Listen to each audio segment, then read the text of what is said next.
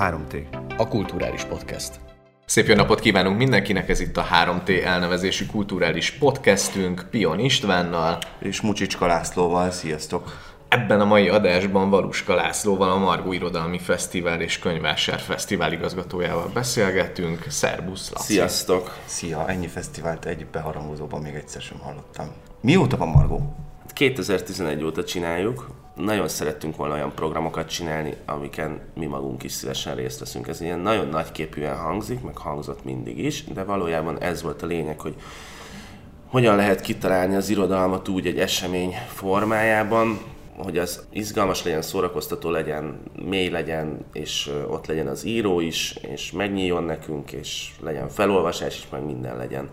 Tehát valahogy próbáltunk kilépni abból a gondolkodásból, hogy vannak a könyvbemutatók, ahol beszélgetnek úgy a könyvekről, hogy azt az ember még nem nagyon olvashatta, de az ugye már egy tök más hozzáállást igényel, hogy egy programot úgy találsz ki, hogy senki nem tudja még, hogy mi az a könyv, csak egy ilyen előzetes érzése van, vagy tudása van róla. Illetve amit nagyon fontos, és ezt mindig elmondom, hogy annak idején a Lengyel Kulturális Intézet még újságíró koromban kivitt Krakóba a Konrád Fesztiválra, amit akkor második vagy harmadik éve csináltak. Krakó város úgy döntött, hogy beleáll abba, hogy hogyan lehet azonosítani egy várost, tök fontos a kultúra, volt egy nagy könyvvásáruk, és amellett csináltak a város különböző pontjain irodalmi programokat.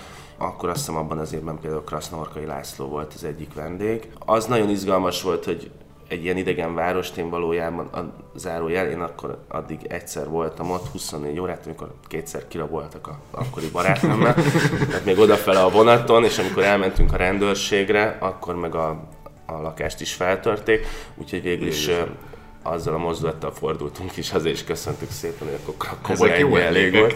Igen, és akkor ezután visszamentem Krakóba, mert az első élményemben nem sok mindent tudtam meg a városról. És tök izgalmas volt felfedezni egy várost úgy, hogy van egy térkép, vannak különböző pontok, ahol a programok vannak, és valójában nem tudtam, hogy mi merre hány óra, de hogy a programokra mindig oda kellett menni, oda kellett találni, és iszonyatosan izgalmas volt.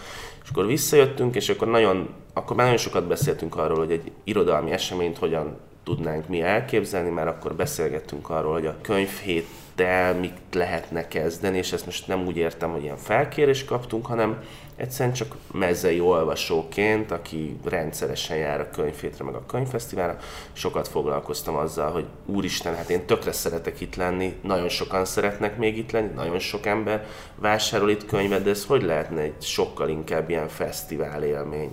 Hiszen ugye mindenki fesztiválozni szeret, iszonyú nagy felpörgése volt annak, hogy magát a kultúrát hogyan lehet egy fesztiválba csomagolni és úgy kommunikálni, illetve megmutatni. Az első Margó az kis túlzás így a Madács téren szerveződött, mert voltunk a Kastróban, a Csernával, azt hiszem akkor ilyen lecsós programot csinált, voltunk az akkor még Godó. Zárójel idén ugye pacalt.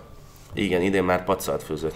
Nem, az tavaly összefőzött. Idén mit fog főzni? Idén szerencsére semmit, hanem az új könyvével érkezik, úgyhogy végre nem lesz azért kecskefej. Maradta, kapta fenne végre. Igen. Egyébként a könyvben van dobos torta recept, senki ne csinálja meg, csak mondom. És Godó galériában is voltunk, akkor voltunk először a PIM-ben, a díszteremben, az volt az egyetlen helyszínünk ott akkor, és talán a műcsarnoknak a pincéjében voltunk, és akkor körülbelül így állt össze a Margó.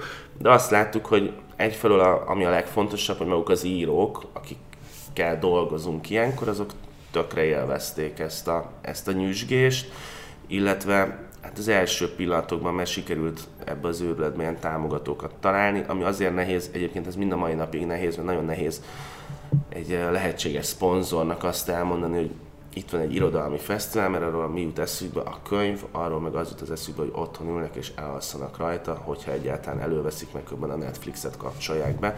Tehát, hogy egy ilyen bonyolult helyzet volt, de ez így olyan sok embernek lett így a közös ügye az évek folyamán, kiadóknak, íróknak, nagyon sok barátunk van, akik nem tudom, a reklámcégnél segítenek nekünk, hogy jobban boldoguljunk. Nagyon fontos barátunk, partnerünk lett a Petőfi Irodalmi Múzeum, és ez így elkezdett alakulni. És persze közben nagyon sokat jártunk, voltunk külföldi fesztiválokon, a londoni Book Fairen például, voltunk New Yorkban, ilyen könyves nagy rendezvényen, én voltam Taipeiben, tehát hogy így elkezdett érdekelni az a dolog, hogy ezt nem a könyvvásár része érdekel, hanem a fesztivál maga. És van mondjuk a Hay Fesztivál van Angliában. Tehát ilyen tök izgalmas dolgok vannak, és hogy hogyan lehet ezt itthon megcsinálni. És itt van egy tök jó csapatunk, akik így az évek folyamán, tehát az első 3 évben kb. 3-4-en csináltuk a Margót, most nem számoltam össze, de mondjuk körülbelül most ilyen 8-an. És igazából maga a történet az ennyi, hogy nagyon szeretünk olvasni, nagyon szeretjük az írókat, és nagyon szeretünk minél többet kihozni belőlük. És ez a kihozás az azt jelenti, hogy föl kell ajánlani olyan ötleteket, amikkel ők kilépnek a komfortzónájukból egy kicsit. És ez így elkezdett működni. És miért Margó? Nem túlságosan hirdetőbarát név, tehát mondjuk így nem asszociál mindenki arra, hogy ez mondjuk egy könyves fesztivál.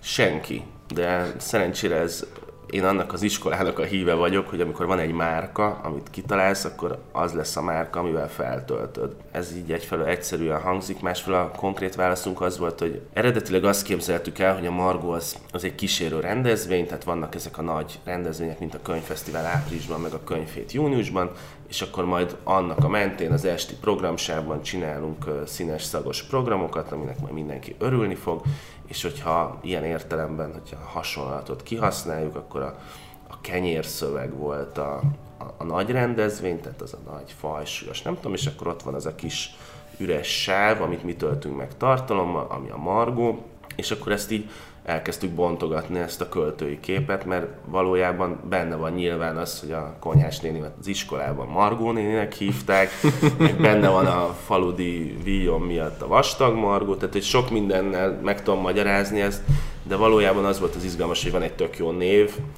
és a marginália az egy nagyon fontos dolog. Eszterházy miatt fontos, aki ezekbe elkezdett oda írogatni, meg megjegyzéseket tenni, így van.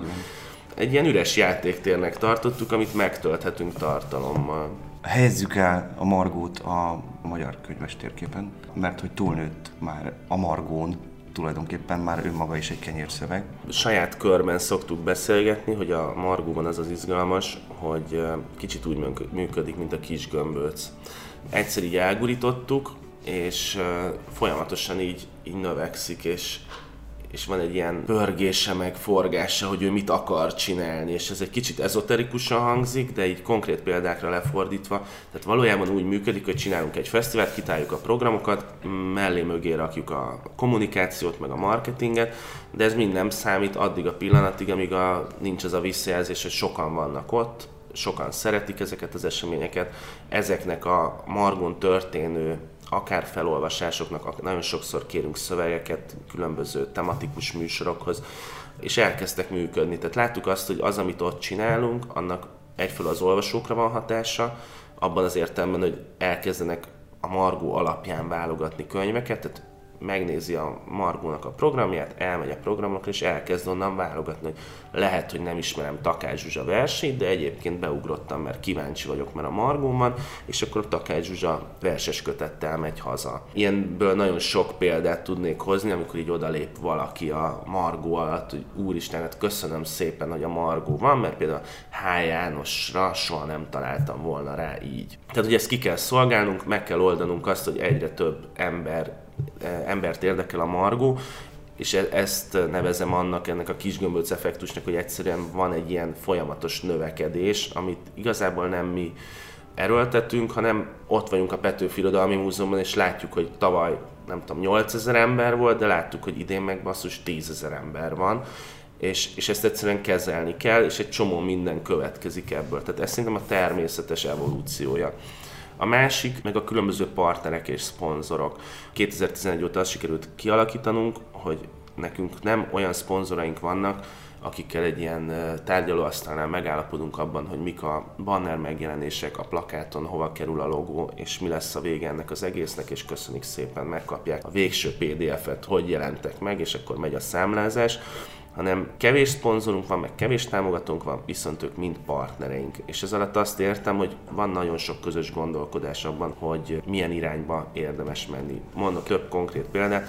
A Bookline-nal évek óta dolgozunk együtt, ők már akkor mellénk álltak, amikor mi még ilyen kis picik voltunk, és nagyon sokat segít az, hogy egy tök más nézőpontot hoznak be ebbe a világba, egy csomó olyan javaslatot tesznek, amit nekünk évről évre végig kell gondolni, és következik egy csomó minden belőle, például tök sok gyerekprogram lett, például most már tavaly meg idén a booklánybusz is ott állt, már vásárlás volt, tehát egy csomó minden következik ebből. A másik példa meg mondjuk legyen a Café Fesztivál, mert ennek a konkrét kérdésre ez a konkrét válasz, hogy a Café Fesztivál az évek óta zajlik, történik Budapesten, ez egy nagyon hosszú, nagyon sok programot megmozgató 3 hetes eseménysorozat, ahova most már azt hiszem 3. éve került be a Margó, mert az lett a modelljük. Felkaroltak ilyen tematikus fesztiválokat, tehát például a Margó, ami a kávénak a végén van, és ez azért fontos, mert a Margó nem tudott volna ekkorát lépni magától, hanem azáltal, hogy bekerült ebbe a rendszerbe, és jött vele egy csomó minden. Egyfelől a legfontosabb, hogy nagyon sok szakmai tudás. Mi azért tényleg full bölcsészek vagyunk, akik nagyon alázatosan próbálják kitalálni, hogy egy esemény mitől működik, de ekkora méretben már tényleg rengeteg típusú csapattal, meg emberrel kell együtt dolgozni, a rendezvényszervezőtől a technikuson át a nem tudom meddig. És tavaly, amikor a Teslában voltunk, akkor az utolsó nap, így napközben a Café Fesztiválnak az egyik fontos embere, számunkra fontos embere azt mondta, hogy akkor ezt a Teslát itt kinőttük, és hogy keressünk egy helyszínt a következő évre, és akkor már felmerült a Várkert Bazárnak a neve, mert az őszi Margóval az a célunk, hogy egyszerre legyen könyvvásár, és egyszerre legyenek programok. Amíg a könyvfesztivál vagy a könyvhét az alapvetően a könyvvásár felől közelít ahhoz, hogy az embereket megszólítsa, és nagyon sok tízezren mennek el ezekre a rendezvényekre, és azokon egyébként vannak programok. Mi mindig is a tartalom részéhez értettünk, és azt próbáltuk meg, hogy a tartalom felől közelítve hogyan lehet kiszélesíteni a vásárra is. Ugye, hogyha ilyen nagyon plastikus akarok lenni, akkor áprilisban van a könyvfesztivál, ami mondjuk így a nemzetközi része, tehát oda jönnek a külföldi szerzők. Júniusban van a könyvhét, ami 80 akárhány éve a magyar irodalomnak az ilyen fontos eseménye, zárója, ami valójában nem a legjobb időpontban van, hiszen akkor kezdődik a nyár. Média szempontból is iszonyú nehéz, hogy valami megjelenik június elején, hol kommunikálod, mi történik azzal a könyvvel, az emberek más típusú könyvet keresnek a Balatonpartra olvasni. Ráadásul az írók is egyre jobban írtoznak a júniusi megjelenéstől. Nyilván ők is egyre jobban tisztában vannak a piaci körülményekkel. Igen, tehát konkrétan kiadók ki tudják mutatni azt, hogy könyv, egyes sokra tartott könyv, az miért hullott el június és szeptember között, és miért kellett szeptemberben úgy csinálni, hogy akkor azt újra be kell mutatni azt a könyvet. Más a logikája, viszont a hagyomány meg nagyon fontos. És hogyha így nézzük, akkor június elejétől következő év áprilisáig nincsen nagy könyves esemény, miközben a könyvpiacon a legforgalmasabb időszak az a karácsony, amit így a könyvpiacon körülbelül úgy szoktak lefordítani, hogy ami október 30-áig nem jelenik meg, annak sokkal nehezebb az élete, mert valójában abban a 1,5 hónapban vásárolnak meg mindent karácsonyra. És az tényleg jelentősen kimutatható. Nekünk az jött jól, hogy Café Fesztiválnak sikerült kibuliznunk, hogy ez legyen az utolsó hétvégén legyen a Margó. Ez már közel van az október végéhez, és az elmúlt két év tapasztalata azt mutatja, hogy azok a könyvek, amik itt a Margón, és itt most mondjuk kortárs magyar szépirodalomról beszélek, azok a könyvek, amik ott a Margón belettek mutatva, azoknak más lett az életciklusa, mint hogyha novemberben egyszerűen valahol bemutatják. És nekünk ez a fontos, hogy tudunk valamit létrehozni, ami különböző szereplőknek is hasznos. A Margó az egy ilyen fura dolog, mert egyszerre csinálunk olyan dolgokat, ami a mi érdekünk, tehát hogy sokan legyenek, program legyen, az a szponzorok által hozzon bevételt, de közben amiatt, hogy a kiadók megszerették a Margót és perspektívát láttak benne, nagyon sok olyan beszélgetés zajlott, ahol kifejezetten azért lobbiztak, hogy mi lenne akkor, hogyha nagyobb szortimentből lehetne vásárolni, mi lenne akkor, hogyha több kiadó is megjelenhetne, és ezzel létrejött egy őszi nagy esemény, ami effektíve egy könyvvásár, ahol egyébként van 103 program. Ezt akartam éppen kérdezni, hogy válasszuk ketté a nyári és az őszi margót. Mi a különbség a kettő között? Ugye az őszit még nem mondtuk rá az időpontot, október 18 és 21 között csütörtöktől vasárnapig Igen. tart majd a Várkert bazárban, ahogy beszéltél, arról majd beszélünk külön, de válasszuk ketté a kettőt. Mi úgy szoktuk megkülönböztetni, hogy a nyári, tehát a júniusi Margó Fesztivál az egy fesztivál. Tehát a szónak abban az értelmében, hogy ott megy a zsizsegés, évfélig lehet fröccsözni, egyik programra be, másikról ki, koncertek vannak, és az csak és kizárólag a kortárs magyar irodalomról szól. És abban az értelemben vált ez egy ilyen fontos eseménye nem csak számunkra, hogy az elmúlt években a Petőfi Irodalmi Múzeumnak köszönhetően egy olyan központ lett, ahova csak bejönnek az emberek. Lehet, hogy nem mennek be programra, de valahol nekem ettől a fesztivál, hogy ott akarnak lenni, mert ott van mindenki más is. Az őszi fesztiválunk az alapvetően a mi fejünkben egy könyvvásár, ahol nagyon szeretnénk minél több külföldi szerzőt is megmutatni. Ez egy örök játék, hogy mi az az egyensúly, amit meg tudunk abban találni, hogy miközben iszonyú erős a kortárs magyar irodalom, ebbe azt a nyitottságot is megmutassuk, hogy egyébként kíváncsiak vagyunk a külföldi irodalomra is, mert azért ez tök izgalmas, hogy mi a világirodalmat is magyar nyelven olvassuk. Tehát, hogy most akkor mi a világirodalom, mi a magyar irodalom, tehát, hogy most elolvasod a Knőzgornak a könyvét, akkor magyarul, akkor te mit olvasol? Tehát, hogy ez ilyen persze, ilyen verhetjük a mellünket a magyar nyelv miatt, de tényleg ez van, hogy tök jól működik, és szeretjük. Úgyhogy mi alapvetően így választjuk szét, és a kettő között még kismillió apró dolgot csinálunk, ami a Margót egész évben szolgáltatja az olvasók számára. Ha már beszéltünk a magyar viszonyokról, akkor egy picit helyezzük el ilyen nemzetközi viszonylatban is. Említetted, hogy nagyon sok helyen jártál, ahol mindenféle példákat merítettél. Mi az, amiben mondjuk így nemzetközi szinten is megállja, vagy megállhatja majd a helyét a Margó? Plusz ugye mondjuk az ilyen extra nagy könyvfesztiválok, mint mondjuk a frankfurti, ott egy kicsit ilyen market jellege is van a dolognak, ahol mindenféle dílek, meg egyesél, meg hasonlók születnek. A Margóból például lehet-e ilyen? Vagy ez egyáltalán számotokra potenciál-e, hogy legyen ilyen? Igazság szerint szerintem nem, tehát a Margó az nem lesz olyan értelemben nemzetközi fesztivál szerintem, hogy ide külföldiek jöjjenek, tehát turista vonzó szerepe azért nem lehet, mert a magyar nyelv a középpontja. Tehát ez nem egy zenei fesztivál, ahol rohadt jó magyar zenekarok is tudnak úgy angolul énekelni, hogy valójában meg se tudják mondani, hogy ők honnan jönnek, hanem nálunk mindennek a magyar nyelv a közepe.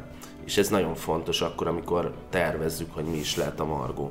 Ez az egyik. A másik, hogy minden nemzetközi fesztivál az alapvetően a saját nyelvének a korlátai között dolgozik, nyilván azoknak könnyebb a helyzetük, ahol ez az alapnyelv az angol. És akkor az onnantól kezdve tök más, mert lehet hívni külföldi vendéget egy olyan fesztiválra, ahol mindenki angolul beszél a programokon, és ez máshogy is kezd működni.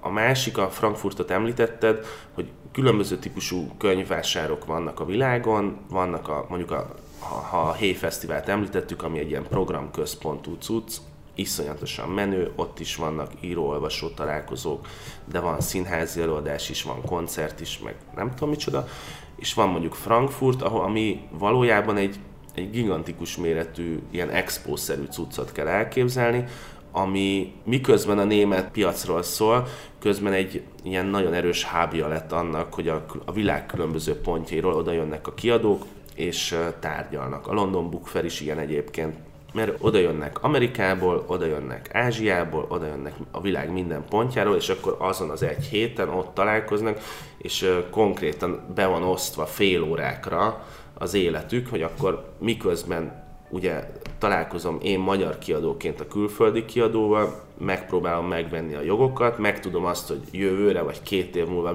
mik lesznek a fontos könyvek a nemzetközi szinten, amikre rá kell nyomulni. Tehát az inkább ilyen biznisz alapú cucc. Mi ebben a dologban azért nem gondolkodtunk még, mert ez nagyon távol áll a Margónak a jelenlegi állapotától. Az biztos, hogy a Margónak, hogyha így most így nem tudom, így fejbe vernének, és egy ilyen víziót kéne mondanom, az tök jó lenne, nem tudom, 5 év múlva elérnie, hogy az őszi Margónak, hogy valahogy ilyen regionálisan ez érdekes legyen. Csak mondom, mindig abba ütközünk bele, hogy a vége az a magyar nyelv. És ettől izgalmas a dolog, ettől érezzük nagyon a miénknek.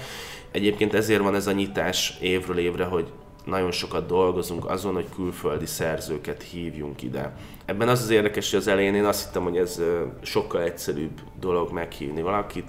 Dolgoztunk már különböző zenekarokkal, tehát tudjuk azt, hogy hogyan tervezik meg most, nem tudom, novemberben a 2019-es koncertévüket, és tudjuk azt, hogy ebben milyen mozgásterek vannak, de azt megmondom őszintén, hogy ezt soha nem gondoltam volna, hogy az íróknál ez hasonlóan, ha nem bonyolultabb. Az irodalomban, hogy kiket tudunk elhívni, az egyik szempont az, hogy nyilván olyan szerző legyen, akinek mostanában jelent meg a könyve, mert ahhoz azt neki is könnyebb megértenie, illetve az ő külföldi kiadójának, vagy ilyen menedzserének sokkal könnyebb azt megérteni, hogy akkor itt a könyv, elhívunk és mutasd be. A másik meg azért alapvetően az van, hogy az irodalomban nagyon kevés olyan világsztár név van, akire tömegek megindulnának. Tehát most a Margon például érkezik Catherine Millet, ez egy francia író, aki azzal lett híres, hogy iszonyatosan menő művészettörténész, kritikus, és megírta a fikcióban a Catherine M. szexuális életét, ami hát szerintem iszonyú izgalmas olvasmány. Erről a francia szabad szellemű világról, hogy hogyan fedezi fel egy nő a testét és a szexualitását, és most írt egy tök másik típusú könyvet a gyerekkoráról, és én például ezt konkrétan úgy élem meg, hogy ez egy óriási dolog, hogy egy ekkora sztár eljön hozzánk, miközben látom azt a másik oldalról, kommunikációs oldalról, hogy nagyon sokat kell dolgoznunk azon, hogy elmagyarázzuk, hogy ő miért fantasztikus nagy szerző. Lépjünk egyet tovább, most már a Várkert bazárban fog zajlani a fesztivál. Hogy kerültetek oda, és hogyan tudjátok egyébként az ingyenességét megtartani a fesztivál? Azt az előbb említettem, hogy nagyjából tényleg úgy kerültünk oda, hogy a Margóról rajtunk kívül is sokan gondolkoznak. Az egyik ilyen nagyon fontos partnerünk a Café Fesztivál, és ők kifejezetten javasolták, hogy keressünk egy nagyobb helyszínt, mert tavaly a Teslát azt kinőttük, és mivel ők állandó partnerségben vannak a Várkert bazárra, nagyon sok programot visznek oda, nekünk meg ideális helyszín volt. Tényleg 103 programot és 40 kiadót kell elhelyeznünk egy térben, ahhoz, hogy ez működjön. Tehát ennek nagyon sokféle szempontja van. Nekünk az nagyon fontos, hogy például egy nagyon egyszerű plázás okosság, hogy ahhoz, hogy vásáron pénzt költsenek az emberek, ahhoz tök jó az, hogy keresztül kell mennünk a vásáron a programokhoz. Ilyen marha egyszerű szempontok is vannak.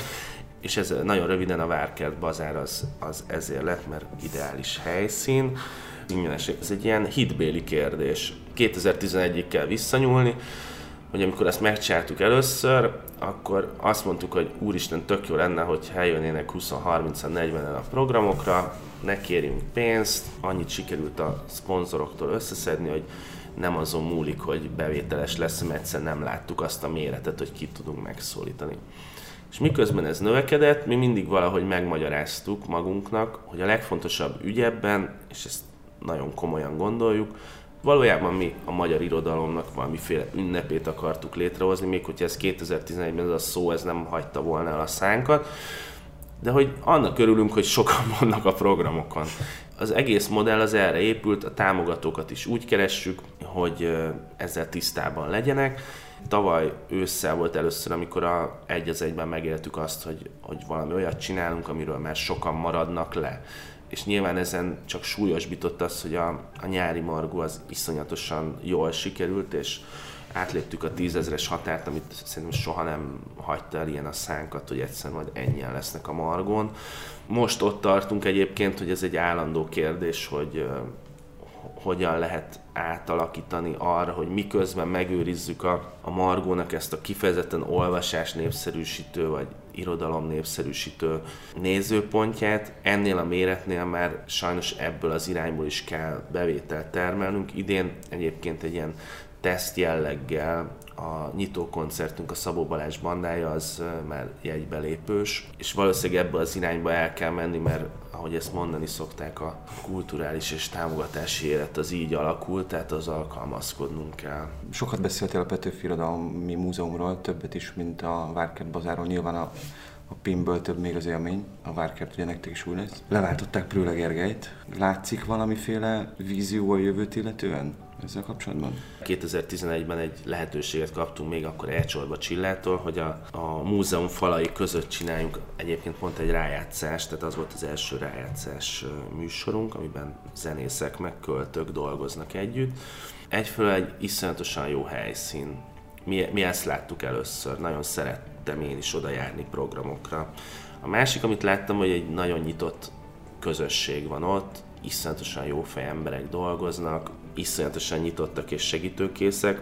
Szóval tényleg egy nagyon jó csapat van, akik nagyon izgalmas dolgokat csinálnak, nagyon sok embert is érnek el, és felismerték azt, hogy az irodalomnak nem csak egyfajta útja lehet, hanem nagyon sokféle lehet, és hogyha már nekik van egy ilyen közösségük, meg helyszínünk, akkor ebben ők így járulnak hozzá a Margó sikeréhez, és aztán először egyre több program lett a PIM-ben, aztán egyszer csak ott tartottunk, hogy arról beszélünk, hogy akkor minden nap itt lennénk a PIM-ben, minden nap hoznánk programokat, és beleálltak. Aztán történt az, hogy Elcsorba Csilla Prőle Gergely váltott, ez mondjuk 1,5-2 éve lehetett. Igen, Elcsorba Csillának lejárt a mandátuma, illetve nyugdíjba vonult. És akkor mi a Prőle Gergely csak hallomásból ismertük, és leültünk vele beszélni, és egy nagyon nyitott, jó értelemben vett, konzervatív értelmiségivel találkoztunk, akinek nagyon fontos az ő történetében, hogy ő egy diplomata volt, tehát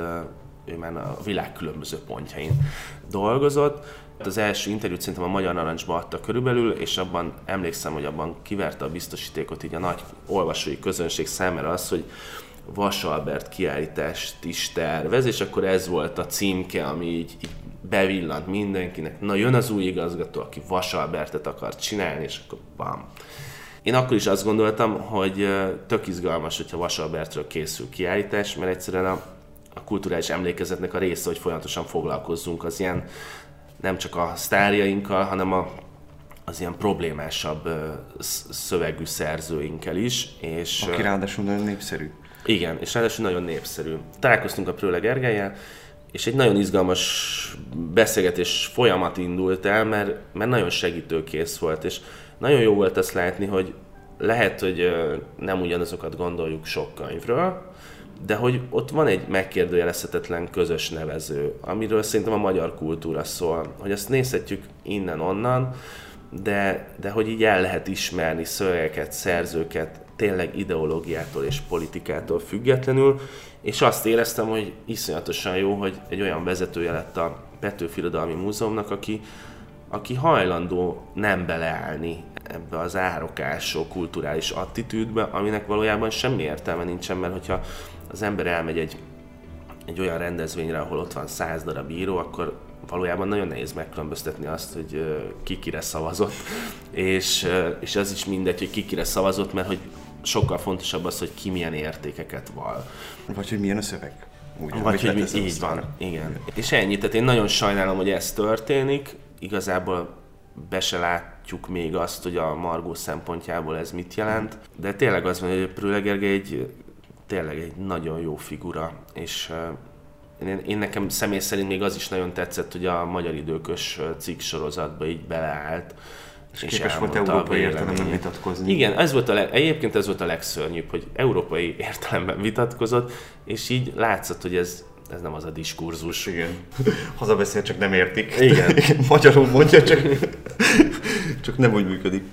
Én egy picit azért tartok attól, hogy ez gyűrűzni fog tovább, és tovább, és el fogja érni mondjuk adott esetben a Várkert Bazárt is. Gőzem sincs, hogy ki a Várkert Bazárnak a vezetője, meg nem mondom. Szóval, hogy ez szépen körbe megy ezeken a nagy intézményeken, és olyan emberek lesznek odaültetve, akik egyszerűen bezárják az ajtót, és hagyják, hogy az egyik fél az árok egyik oldalán maradjon, a másik fél pedig az árok másik oldalán. Ettől ti nem tartotok? én nagyon őszintén hiszem azt, hogy ez nem fenntartható, az, ami elindult. És azért nem fenntartható, mert egyszerűen a kultúra működése nem ilyen. Tehát az, amit a Magyar Időkben Szakács Árpád leír, valójában nem úgy működik a kultúra. Tehát verhetjük az asztalt, hogy miért nincsenek úgynevezett jobbos szerzők a nem tudom hol, de az biztos, hogy nem intézményi oldalról fog elindulni annak a forradalma, hogy fantasztikus jobboldali szerzők szülessenek. Egyfelől azért, mert Elsimon Lászlóra fogok hivatkozni, ő is azt mondta, hogy nem az asztalt kell verni, ezt mondta tusványosan, hanem írni kell és megmutatni. Mert valójában egy csomó sokak által jobbosnak tartott szerző van, akit én is tök szívesen olvasok, és nem az érdekel, hogy kire szavaz. Tehát, hogy ez az egész logikája, az nem működik. A másik meg nem tudom elképzelni azt, hogy az, amiről ők beszélnek, ugye az, hogy intézményi fronton zajlik a harc, alapvetően a jobboldali politikai közösségben. Saját magukkal. Igen. Tehát egy nagyon erős helyezkedés zajlik, hogy ki milyen intézményt kapjon meg, de a kultúra az soha nem felülről lefele működött, hanem mindig úgy működik, hogy valaki ül egy íróasztalnál és ír. Lehet, hogy 200 000 forintos ösztöndíjat fog kapni, lehet, hogy különböző díjakat fog kapni, de valójában csak és kizárólag az a fontos, ami ott annál az íróasztalnál történik. Most onnantól kezdve, hogy abba nem tudnak beleszólni, hogy ott mi történik, lehet pályázatot kiírni történelmi drámára, meg nem tudom mire, de valójában... Alapvetően egyébként tök fontos, tehát hogy kell történelmi drámára pályázatot kiírni. Én az alapvető különbséget ott látom, hogy politikai lojalitás és esztétika különbsége áll fent itt ebben a vitában. A Szakács Árpád azt mantrázza, hogy aki nem lojális mondjuk a kormánnyal szemben, az ne kapjon pénzt. De a kultúra az nem így működik, hanem esztétikai alapon működik. Pontosan az, amiről beszélsz, hogy ott a végtermék számít, nem pedig az, amit a szerző mond. Igen. Vagy az előadó, vagy bárki, mert nyilván az egész kulturális területet megpróbálja lefedni Szakács. Az más kérdés, hogy milyen szempontból. Programok, térjünk rájuk. Nyilván ezek a legfontosabbak az eseményen. Neked mik lennének a választásaid, ha el kellene menned, és szerinted a közönség mit fog a legjobban szeretni? A közönség biztos, hogy nagyon fogja szeretni Nádas Péternek a beszélgetését. Az, hogy van egy most már 76 éves írónk, aki akkora rockstar, hogy 400-500 fős termeket tölt meg itthon is, meg Németországban is, szerintem ez döbbenetes számomra. Akkor ennek mondjuk a másik véglete lehet a Simon Marcinak a műsor, aki I.M. Jankkal fog fellépni majd, de hogy megint egy harmadik végletet mondjak, nyilván Szentesi Évának az új könyve is nagy tömegeket fog vonzani, illetve én nagyon kíváncsi vagyok, hogy az Amerikából érkező Susan Faludi milyen érdeklődésre tesz szert, mert az tavasszal jelent meg az a könyv, iszonyatosan izgalmas, tehát olyan a sztoria a könyvnek, hogy tehát én nem merem már a barátaimnak elmesélni, mert azt hiszik, hogy egy ilyen teljesen megőrültem, hogy az apja a halála előtt megkéri, hogy írja meg az életét, és akkor kiderül, hogy az apa az, nem tudom, a II. Világháborúban fogságban volt, aztán nemet változtatott, de volt közben, nem tudom, náci, meg nem tudom micsoda, közben kiköltöztek Amerikába, ez olyan sztori az egész, hogy ilyet a Netflixen írnak, és nagyon népszerű a könyv, úgyhogy nagyon kíváncsi vagyok, mert én értelemben ez egy nagy dobás, hogy ő lesz. Én, amire kíváncsi vagyok, Katrin Millére, azt említettem, Fehér Boldizsának az új könyvére, vagy az első könyvére, bocsánat. Mindig érdekel Dragomán György, nagyon izgalmas, ahogy ő gondolkodik, meg ahogy most már azt látjuk így a margók alatt, hogy hogyan lehet ilyen közös beszélgetések alapján, meg ötletek alapján tök mást kihozni az írókból, mert például a Dragomán Gyuri volt az, akivel ugye neki a kubit.hu-n van egy novella sorozata, és arra kértük meg a nyári margon, hogy akkor a skifi technológia témakörben beszélgessünk. Zseniális volt az egész. Bajban vagyok a 103 programunk miatt, hogy miket emeljek ki. Nagyon kíváncsi vagyok a külföldi szerzőkre egyébként. Norvégiából jön Roy Jakobsen, ő nem tudom, 20 országba fordították le a könyveit. Tematikusan érdekes, hogy lesz két külföldi szerző is, aki így a Magyarországnak a rendszerváltás előtti időszakával foglalkozik. Az egyik az a Ákos Doma, akinek a szülei azok magyarok voltak és emigráltak, és Németországban telepedtek le a azt mondom a 70-es években. A másik az kicsit ennek a párja, az Maxim Leónak a könyve, aki meg egy NDK-s történetet ír meg körülbelül ugyanezt az időszakot egy családregény keretében, tehát hogy valamiért lesz egy ilyen mi van Németországban a rendszerváltás előtt, de ennek van egy magyar nézőpontja, illetve szintén Németországból érkezik Abbas Kider, aki meg a saját történetét írta meg, Irakból menekült el, és Németországig jutott, pedig nem Németországba akart menekülni, és ezt a történetet írta meg. Válaszolva a konkrét kérdésre, tehát engem sokkal jobban izgat az egy Margon, hogy van egy ilyen kínálat, és most már engem alapvetően nem az érdekel, hogy egy-egy szerzőre rápörögni, hanem hogy milyen témák vannak. Tehát, hogy mi a Margót, azt alapvetően nem irodalmi fesztiválként gondoljuk el, hanem egy jó értelemben vett kulturális fesztiválként, aminek egyébként az irodalom a közepe. Tehát ahogy mondjuk a Sziget Fesztivál is inkább kulturális fesztivál, mint zenei fesztivál, mert annyi minden történik. Ilyen értelemben mi is ezt szeretjük, hogy olyan sok téma van, hogy nem szeretjük azt így leszűkíteni, hogy akkor most könyvekről van szó. Minden olyan téma előkerül egy-egy ilyen könyv kapcsán, ami itt az elmúlt 1-2-3 évben, meg a következő 1-2 évben minket foglalkoztatni fog. És ebben szerintem az idei Margó az nagyon izgalmas, hogy nagyon színes a kínálata. Hát legyen ez a végszó. Sok sikert nektek, meg sok látogatót. Valuska Lászlót, a Margó Irodalmi Fesztivál és Könyvvásár Fesztivál igazgatóját hallottátok. Köszi szépen. Köszi szépen. Pion István volt itt. És Mucsicska László. Egy hét múlva pedig jövünk egy újabb podcasttel. Sziasztok! Hello.